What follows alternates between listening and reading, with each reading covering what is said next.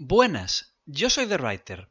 No sé cuál es mi videojuego favorito, pero probablemente mi género favorito de videojuegos sea el del RPG. Así que hoy estoy aquí para hablaros de The Witcher. Bienvenidos al capítulo 12 de Hablo de Videojuegos. Bueno, antes de empezar a hablaros de este juego, quiero avisaros, y esto es muy importante, siendo el juego que es, que en este programa no va a haber absolutamente ningún spoiler. No os voy a contar nada que no sepáis leyendo la descripción del juego en Steam o leyendo la caja del juego que comprasteis en la tienda. Estar tranquilos. En serio, insisto mucho precisamente hoy porque The Witcher, si te joden el argumento, ya no hay juego para ti, básicamente. Bueno, The Witcher es un juego polaco, curiosamente es polaco, desarrollado por CD Projekt Red. Su director de juego es Jacek Brzezinski y salió publicado por Atari en 2007. Este juego, como ya digo, es un RPG que está basado en una serie de novelas polacas también, escritas por un tío llamado Andrzej Sapkowski. Sé que acabo de pronunciar fatal todos estos nombres. Si eres de Polonia y me estás escuchando, lo siento mucho. Bueno, este juego es muy curioso porque, ya os digo, es uno de los pocos juegos que hay que se basa en literatura. Y es un juego, de hecho, muy literario. La historia del juego queda por encima de la jugabilidad en todo momento. Esto normalmente es malo en cualquier videojuego, pero en este, curiosamente, no. Y ahora os cuento. La saga de libros y por extensión este juego son fantasía épica, o sea, fantasía medieval de esta, ya sabéis, con elfos y enanos, pero con un toque un poco diferente. El protagonista, que se llama Geralt de Rivia, es de profesión brujo. Pero esto no es un brujo como los brujos que podéis pensar, es una bruja pero en hombre. No, es algo diferente. En este mundo fantástico, los brujos son seres humanos mutados desde pequeños con diversas artes mágicas y químicas mediante la magia y la ingesta de pociones. Estos tíos son mutados hasta ser unos tíos albinos con ojos como los de un gato y que tienen poderes. Usan estos poderes para matar monstruos, pero no son exactamente héroes estos brujos, porque, curiosamente, te cobran. O sea, son como mercenarios que se dedican a cazar monstruos. Entonces, ¿en qué punto deja este personaje el juego cuando empieza? Resulta que yo no me leí las novelas, pero en algún momento, al final de las novelas, algo pasa, no sé qué pasa, pero se supone, cuando empieza el juego, que este tío estaba muerto, el Geralt. Pero resulta que no está muerto cuando empieza el juego, aunque todo el mundo creía que sí, pero lo que pasa es que no tiene memoria.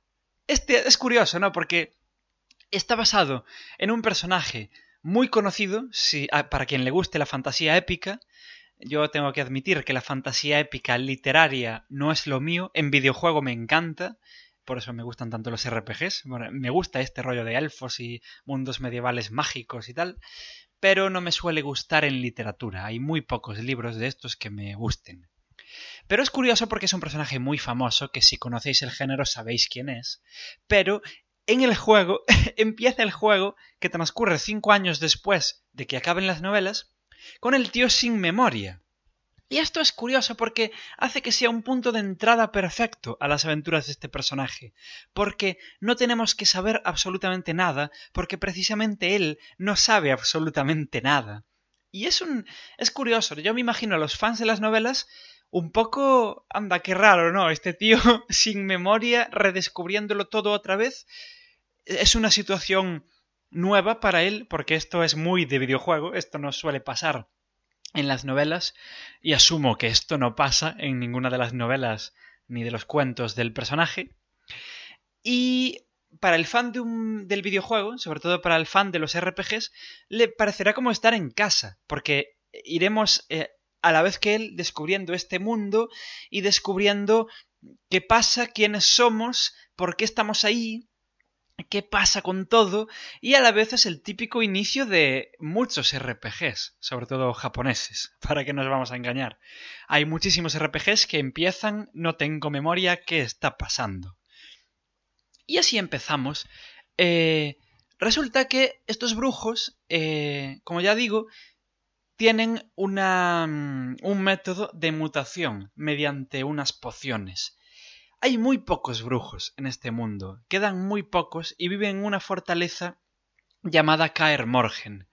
En esta fortaleza es asaltada por unos tíos que quieren robar estas pociones para usarlas para sus oscuros fines. Como ya digo, los brujos son muy pocos, así que se ven superados y esos tíos malos les roban las pociones. Así que Geralt se ve embarcado en la misión de recuperar esas pociones, ver qué está pasando, averiguar quién es él y por qué no está muerto y básicamente inmiscuirse en este mundo, que este mundo es lo que hace el juego, básicamente, más que la propia jugabilidad. Os cuento por qué. Empiezo por la jugabilidad.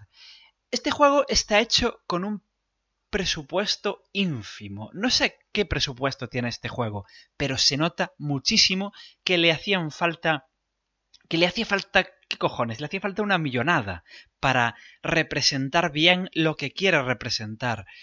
Este juego quiere ser un Skyrim y se queda en un Neverwinter Nights cutre para un solo jugador. Es muy curiosa la historia de este juego, porque esto no es así porque sí. CD Projekt Red, este era su primer juego, y CD Projekt Red eran unos tíos que en Polonia, antes de hacer este juego, se dedicaban, a agarraros fuerte, a literalmente piratear juegos de otros y venderlos por ahí. Iban en una furgoneta montados, iban vendiendo los juegos. ¿Y por qué era esto? Porque, como sabréis, si sabéis un poco de historia, en Polonia estaba, durante la Guerra Fría, bajo el bloque soviético. Y eso quería decir que allí prácticamente no había videojuegos. Entonces, ellos eran fans de los videojuegos, pero normalmente la gente de allí no lo era. Cuando cayó el telón de acero, seguía sin haber videojuegos allí. ¿Por qué? Porque como la gente ya no era fan de antes, tampoco reclamaba, tampoco había un mercado para los videojuegos, y entonces pues no lo sabía. Pero ellos, que sí que eran fans, empezaron de formas poco legales a conseguir juegos y tal, y descubrieron que sí que había un poco de gente por ahí que querría comprar videojuegos. Así que empezaron a piratearlos. Y empezaron a tener mucho éxito vendiendo estos juegos pirateados. Y tuvieron muchísimo éxito con uno de los mejores videojuegos de la historia del PC, como es Baldur's Gate, hecho por BioWare. Baldur's Gate, os lo digo ya, si no jugasteis tenéis que correr ahora mismo, apagar esto y correr a jugar a Baldur's Gate.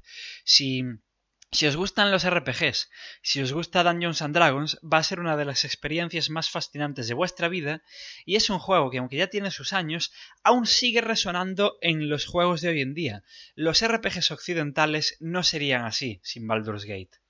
Estos tíos lo sabían y acabaron, de tanto dinero que habían ganado pirateando otros juegos, consiguiendo el acuerdo de distribución en Polonia del Baldur's Gate con BioWare. Se acabaron haciendo colegas de BioWare. Flipad. Baldur's Gate lo petó en Polonia como ningún otro juego lo había petado nunca. Y ellos, los de CD Projekt, vieron el mercado ahí. Dijeron, aquí hay un mercado para que nosotros hagamos un RPG. Podemos hacerlo nosotros. ¿Por qué no? Y se lo comentaron a BioWare. Y BioWare, como ellos seguían sin tener mucho dinero, aunque habían ganado dinero pirateando juegos, no eran un estudio gordo, BioWare les dijo, vale, os cedemos el motor del Neverwinter Nights 2. Neverwinter Nights 2, ya os digo que es un juego muy infravalorado. El primero, que realmente es el segundo, el Neverwinter Nights de BioWare es el segundo, y algún día os contaré por qué. Pero Ese juego es uno de los mejores juegos de la historia, eso es así. Y el 2 es un juego muy muy bueno.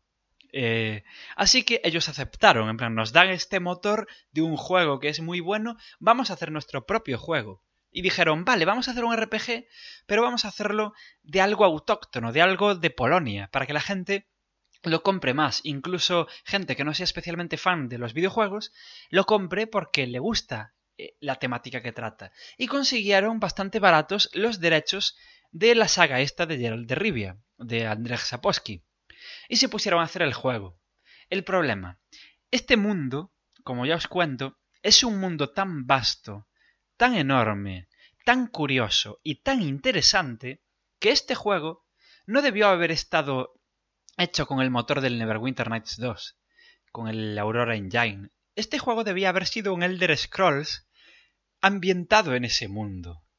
Pero claro, hace falta mucha pasta para hacer un Elder Scrolls. Mucha, mucha, mucha pasta que ellos no tenían. Y por eso se pusieron a hacer el juego con este motor. Si habéis jugado el Neverwinter Nights, sabéis que es un juego de perspectiva cenital en el que te manejas con el ratón y realmente, incluso para la época en que salió, era un juego bastante clasicote.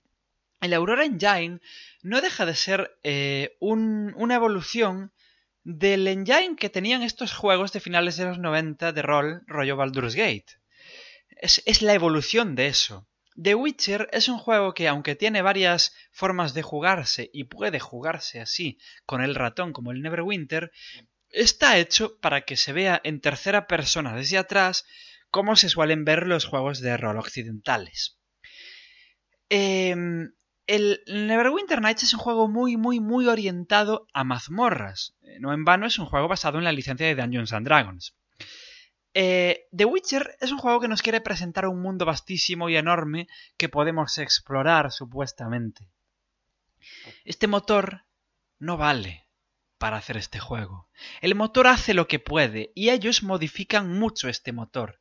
De hecho, el sistema de combates es un sistema de combates híbrido entre tiempo real y no, porque tú le das al enemigo, Geralt te empieza a pegarle y en un momento determinado brilla el cursor y tú le das al botón del ratón ahí para que haga como una especie de crítico o una especie de combo, algo así. Además, Geralt tiene varias maneras de luchar. Tiene una manera de luchar fuerte, tiene una manera de luchar ágil y tiene una manera de luchar de enfrentarse a varios enemigos a la vez.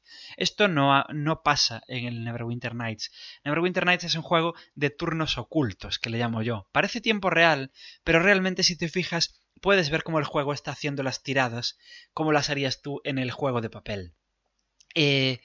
No era el juego para usar este motor. Entonces falla muchísimo en representar el mundo y en meterte realmente en el mundo. Es un juego muy encorsetado, es un juego en el que el propio juego pide que puedas saltar, pero no puedes saltar.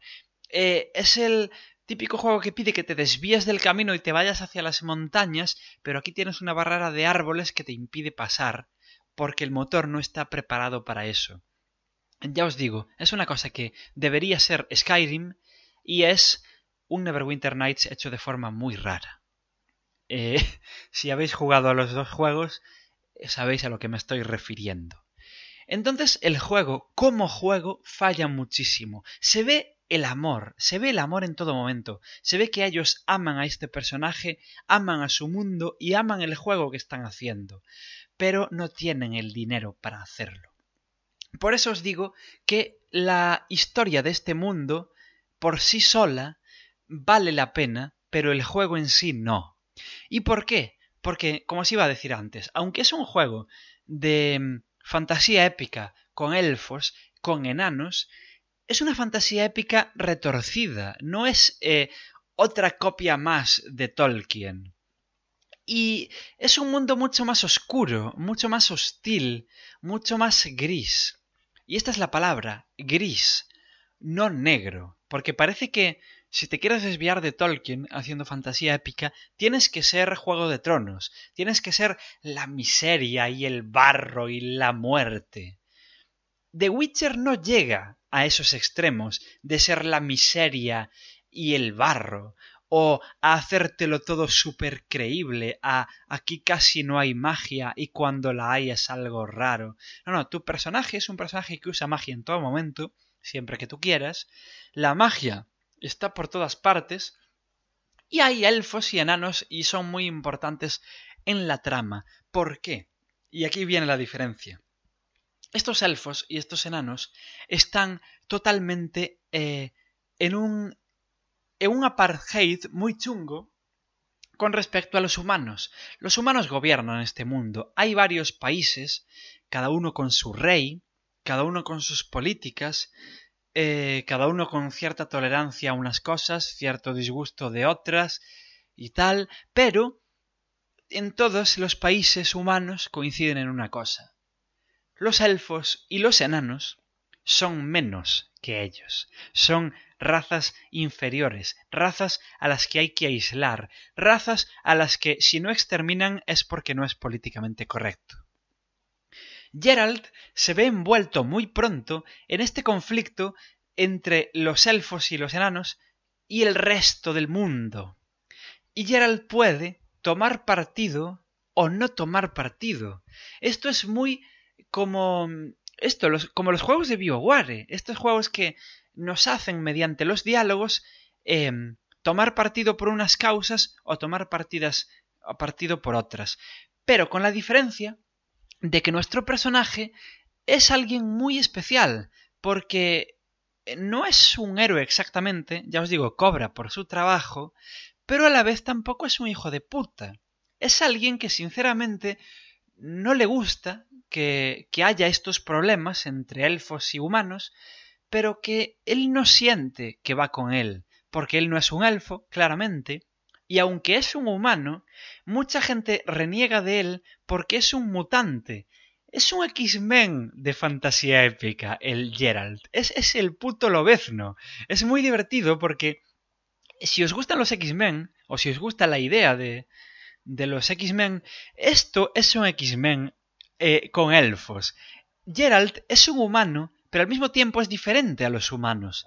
Entonces, los humanos no se suelen sentir bien con él cerca, pero al mismo tiempo le necesitan porque él es el que tiene los poderes y las habilidades que le permitirán acabar con los diversos monstruos que hay. Y se crea una dinámica muy curiosa de que Geralt realmente no quiere estar metido en las mierdas en las que está, pero sin embargo está metido en estas mierdas. Y, esto es muy importante, él no quiere estar ahí metido. Y él en ningún momento, y esto es muy bueno para ser un RPG sobre todo, en ningún momento va a salvar el mundo. Están pasando cosas que son más importantes que él en todo momento. Él, aunque podemos decidir cómo se desarrollan los acontecimientos, realmente es una decisión muy personal que en ningún momento acaba de afectar al gran esquema de las cosas. Cuando afecta al gran esquema de las cosas es en una situación muy reducida. No vamos, ya os digo, en ningún momento de este juego vamos a salvar el mundo, ni vamos a hacer que cambie el curso de una guerra, ni nada así. Simplemente, con el conflicto que hay, podemos intentar comportarnos como nosotros creemos que deberíamos comportarnos, o, supongo si hemos leído los libros, cómo suponemos que Geralt debería comportarse en esta situación. Y se crea una dinámica muy curiosa que crea un mundo muy rico, muy abundante en matices, porque nada es bueno o es malo, porque además como se nos presentan a las facciones es algo muy, muy simple, pero a la vez efectivo, que es, los humanos gobiernan el mundo y les caen mal los elfos por el simple hecho de que son elfos. O sea, los humanos son racistas. Eso está mal, claramente, no está bien odiar a los elfos. Pero los elfos están cada vez extinguiéndose más y han formado una guerrilla llamada los Scoia'tael o los Ardillas en el idioma de los humanos, que básicamente son eso, una guerrilla luchando por una causa que ellos creen justa, pero que tú, en la piel del brujo, viéndolo desde una perspectiva neutral, sabes que, vale, será todo lo justa que quieras, pero es algo que no puedes ganar. Los ardillas son demasiado pocos, las tácticas que están empleando, que son tácticas de guerrilla totalmente, no le van a hacer ganar más apoyos, o sea, ningún humano se pondría de su lado, porque básicamente sus tácticas son hacer atentados en ciudades humanas, matar a humanos inocentes que realmente en ningún momento decidieron expulsarles de sus bosques ancestrales para crear sus ciudades ahí. Este conflicto parece ser, el juego no lo indica muy bien, pero te da a entender que esto pasó hace mucho tiempo. El hecho de que los elfos sean unos descastados, que los humanos los odian y los tienen o en guetos o fuera de sus ciudades, esto no es de ayer. Esto viene de hace mucho tiempo. Da a entender el juego que viene de generaciones atrás. Los humanos de hoy en día, por muy mal que le caigan los elfos, tampoco tienen culpa de lo que pasó en el pasado. Esto es como con el descubrimiento de América, ¿no? Si lo queremos poner en un caso real, es como los españoles descubrieron América y es verdad que se cargaron a un montón de indios y destruyeron civilizaciones tremendísimas de México, yo qué sé, pero un mexicano de hoy en día realmente no tiene nada que reclamarle a un español porque no tiene culpa de lo que pasó hace cientos de años.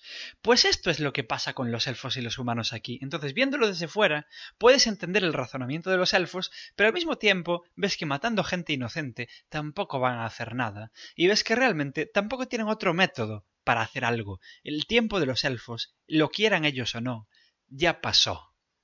Y esto es muy simple, pero al mismo tiempo es muy rico. No sueles ver esto en la fantasía épica, y sobre todo, no sueles ver esto en los videojuegos. Por ejemplo, en el Skyrim te hacen asociarte con unos o con otros, pero el conflicto es mucho más simple en Skyrim. El conflicto acaba siendo ¿quién me mola más? ¿Estos tíos que parecen romanos o estos tíos que parecen vikingos? Tú obviamente te vas con los tíos que parecen vikingos, no nos vamos a engañar, para algo estás jugando al Skyrim. Pero en el Witcher es algo mucho más complejo y mucho más gris, con este matiz de realmente los dos tienen razón y realmente los dos no tienen razón.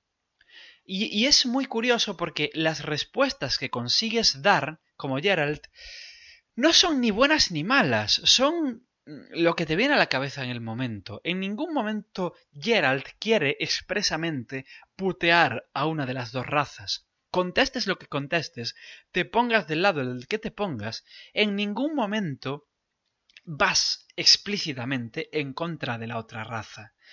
Y eso está muy bien. Luego, es un mundo, aunque es muy mágico, es un mundo muy creíble. Está lleno de monstruos y todo lo que tú quieras, pero la gente habla como gente normal, se comporta como gente normal y en ningún momento te piden que seas el héroe que claramente no eres, ni ves que otros quieren ser el héroe que claramente no son.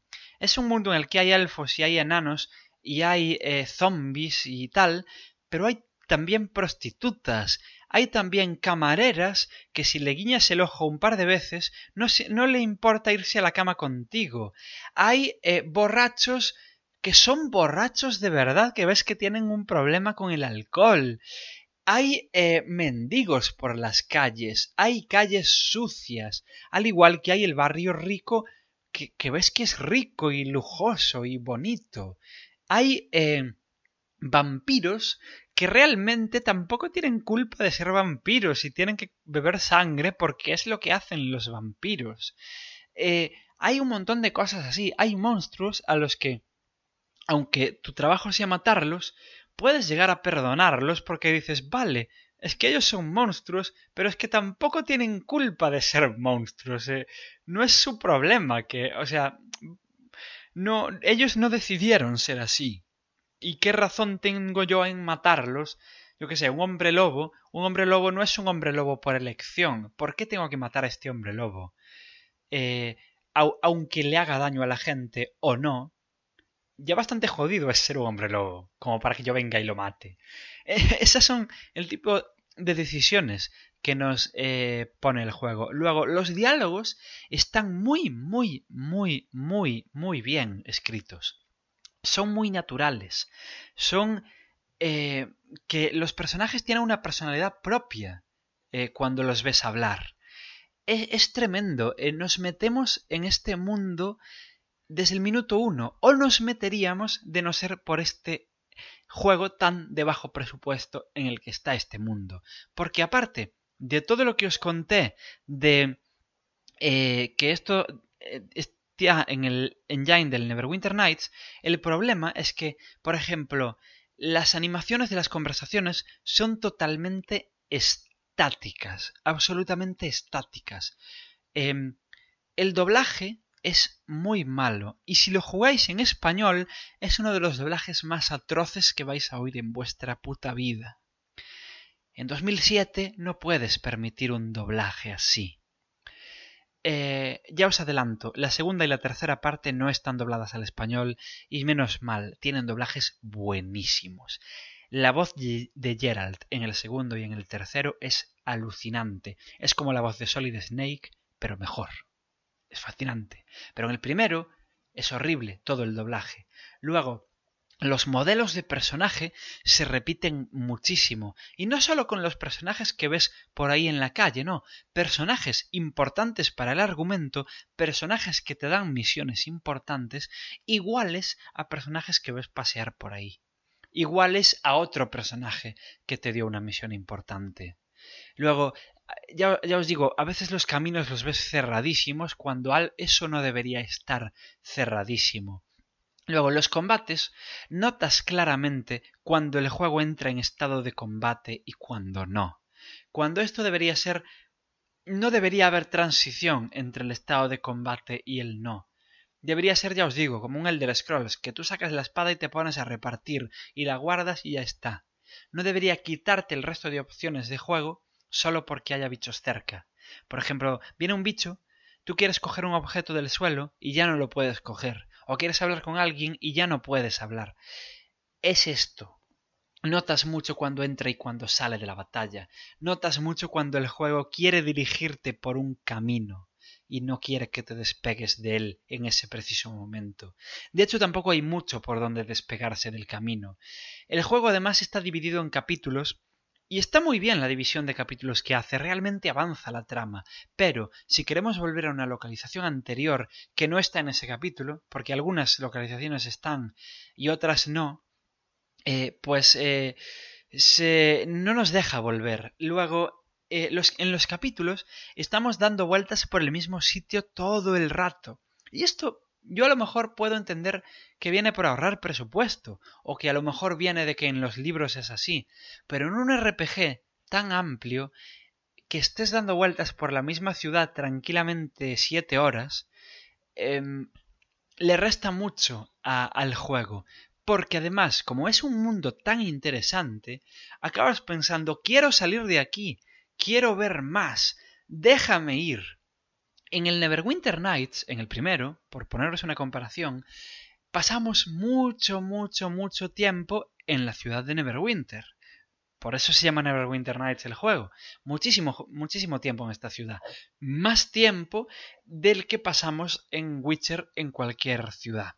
Pero el mundo de Neverwinter Nights, los Reinos Olvidados, no es tan interesante. Es algo que ya hemos visto, porque es un mundo que viene de Dungeons and Dragons y viene como un escenario de campaña en el que puede pasar de todo. Es muy Tolkien y realmente, aunque es divertido de visitar, tampoco es la cosa más interesante del mundo y realmente el juego fluye bien sin que nos movamos mucho de esa ciudad. En el Witcher pasa todo lo contrario. El mundo es tan interesante, la ciudad es tan interesante, que decimos, quiero ver lo que hay más allá de estas murallas, quiero recorrer todo el puto planeta en el que transcurre este juego. Déjame ir. Quiero ver más, porque lo que estoy viendo aquí es tan interesante que quiero saber lo que hay más allá. El problema es que nunca vamos más allá. Y el problema es que gastamos tanto tiempo en esta ciudad que nos acaba aburriendo, aunque sea muy interesante al principio. Y el juego hace mucho por quitarnos de esta inmersión, porque tenemos rutinas de los personajes que salen a trabajar, que van a dormir, que van a la taberna, que vuelven borrachos a su casa.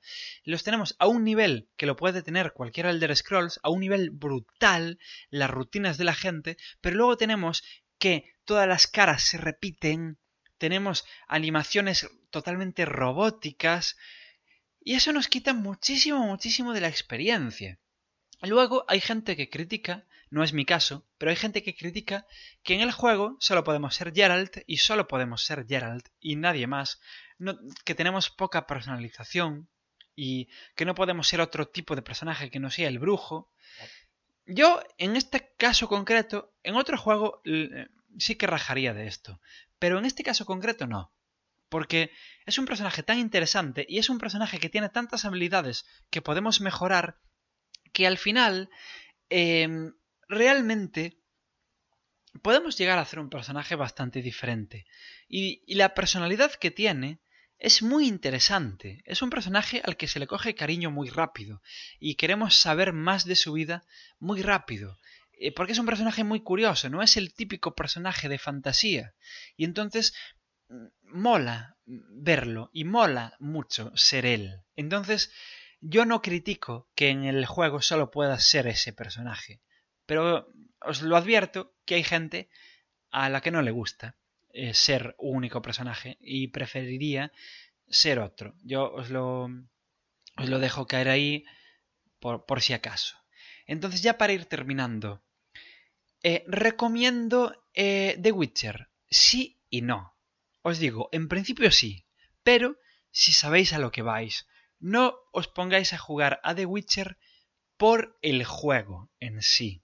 Jugad a The Witcher por la historia, por el mundo sobre todo, por ser este personaje tan interesante metido en este mundo tan turbulento y tan curioso para ser fantasía épica. Este mundo os va a absorber completamente. Os vais a terminar el juego muy rápido. O sea, no es corto, pero tampoco es larguísimo. O sea, para ser un RPG está en una duración muy, muy ajustada. Yo no lo hice absolutamente todo, pero sí que hice bastantes cosas. Y me lo terminé en... no sé en cuánto, pero en menos de 15 horas. En 12-13 horas me terminé el juego, sin haber hecho absolutamente todo. Yo creo que si haces todas las misiones debe durar 20 horas el juego. O sea, para ser un RPG, ya os digo, está ajustadito. Pero como tiene un argumento que contar, para en el momento justo. En ningún momento alarga las cosas porque sí. Y eso también es de agradecer. Muchos RPGs se alargan porque sí, cuando el argumento es algo más reducido y acaba dañando el argumento el hecho de alargarse tanto. Todo el mundo recuerda estos míticos momentos de Final Fantasy de el mundo se va a destruir ahora mismo, pero voy a ir por ahí haciendo otras cosas. O yo qué sé, el Skyrim mismo. Los dragones están asolando el mundo. Joder, pues igual deberías, antes de hacer cualquier chorrada que haces en el Skyrim, porque haces 1000 chorradas, igual deberías, tal vez, digo yo, acabar con los dragones primero. The Witcher nunca se mete en estos berenjenales. Las misiones más secundarias que hay son algo que el brujo debería hacer y que el brujo hace en los libros, asumo.